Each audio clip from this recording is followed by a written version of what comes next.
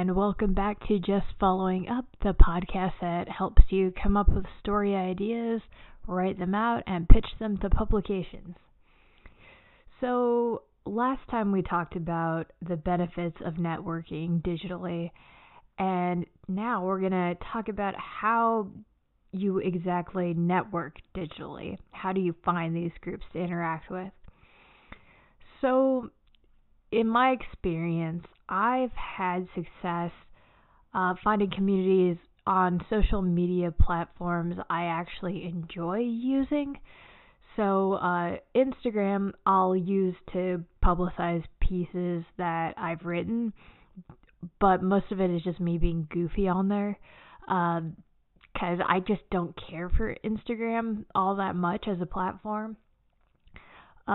So I definitely communicate the most with people on Twitter, and Twitter is amazing for journalists or anyone trying to place pieces, essays. All the editors are on Twitter, and you can search around and find the publications, find the editors' names on their websites, and then on the publications' websites, and then search for them on Twitter. Follow them. They may follow you back.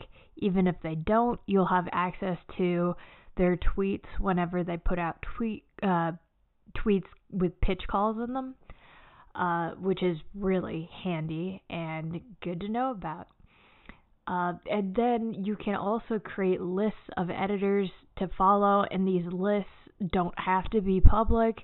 So if you don't want everyone to know that you're following all the editors from GQ or something like that, that's perfectly okay. If you want all their tweets in one spot, make a private list. I've also had success with Facebook groups. Now, I kind of use Facebook like LinkedIn. As soon as I add someone, so all my friends on Facebook, I'm outing myself. But as soon as I add someone on Facebook, I hide them from my feed. I don't see any of their notifications.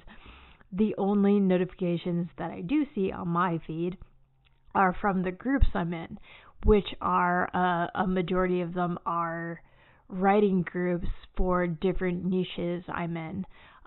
Comedy writing, digital journalism, things like that. And there's some really great communities on there that I've become a part of, that we trade pieces, give each other feedback, promote each other's work. It's invaluable. So if you find Facebook groups, if you're on Facebook, that align with your interests, you'll find a great community there.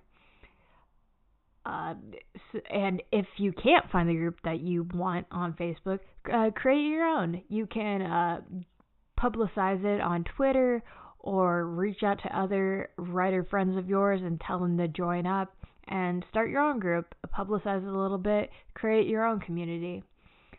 Actually, BuzzFeed Reader recently put out an article called "These Women Are Only on Facebook for Their Groups," and I am definitely one of those women.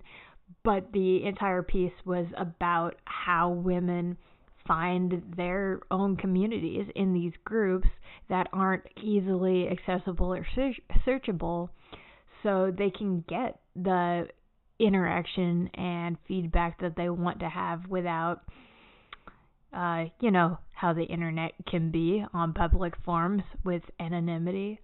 Facebook at least gives that added, your name is next to your picture, so that's better.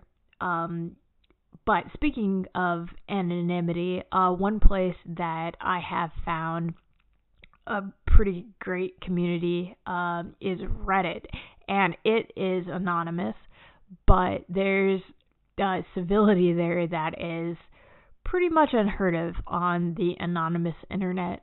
Well, if you stay away from the default subreddits, those are a mixed bag, and that's being very fair when I say that. But and I've mentioned this before in other podcast episodes, there's a TBI subreddit for traumatic brain injuries. I found a great community there. I love interacting with them, and we support each other and give each other feedback on our day-to-day lives. So that's not writing specific, but you can find a lot of diverse communities about different topics and subjects on there. Just do a little search. And last time I also talked about online classes that I took a online copy editing course from UCSD Extension, and it led me to making all kinds of great connections and networking with other people in that class that extended beyond online. And I was able to go to an editing fiction talk that one of the copy editing class members actually gave in Boston. So a lot of these networking opportunities that you can do online, once you do them, you can translate and create these communities. You can translate that into real life interactions. And the writing community, the people that you meet, when you develop genuine interactions with these people and you really support each other, it's great. You'll find a community that will give you a lot of support and a lot of feedback, and be a good digital citizen and do the same. And they'll feel the same about you. And that's also, so another good thing for Twitter is follow a lot of people, follow a lot of writers.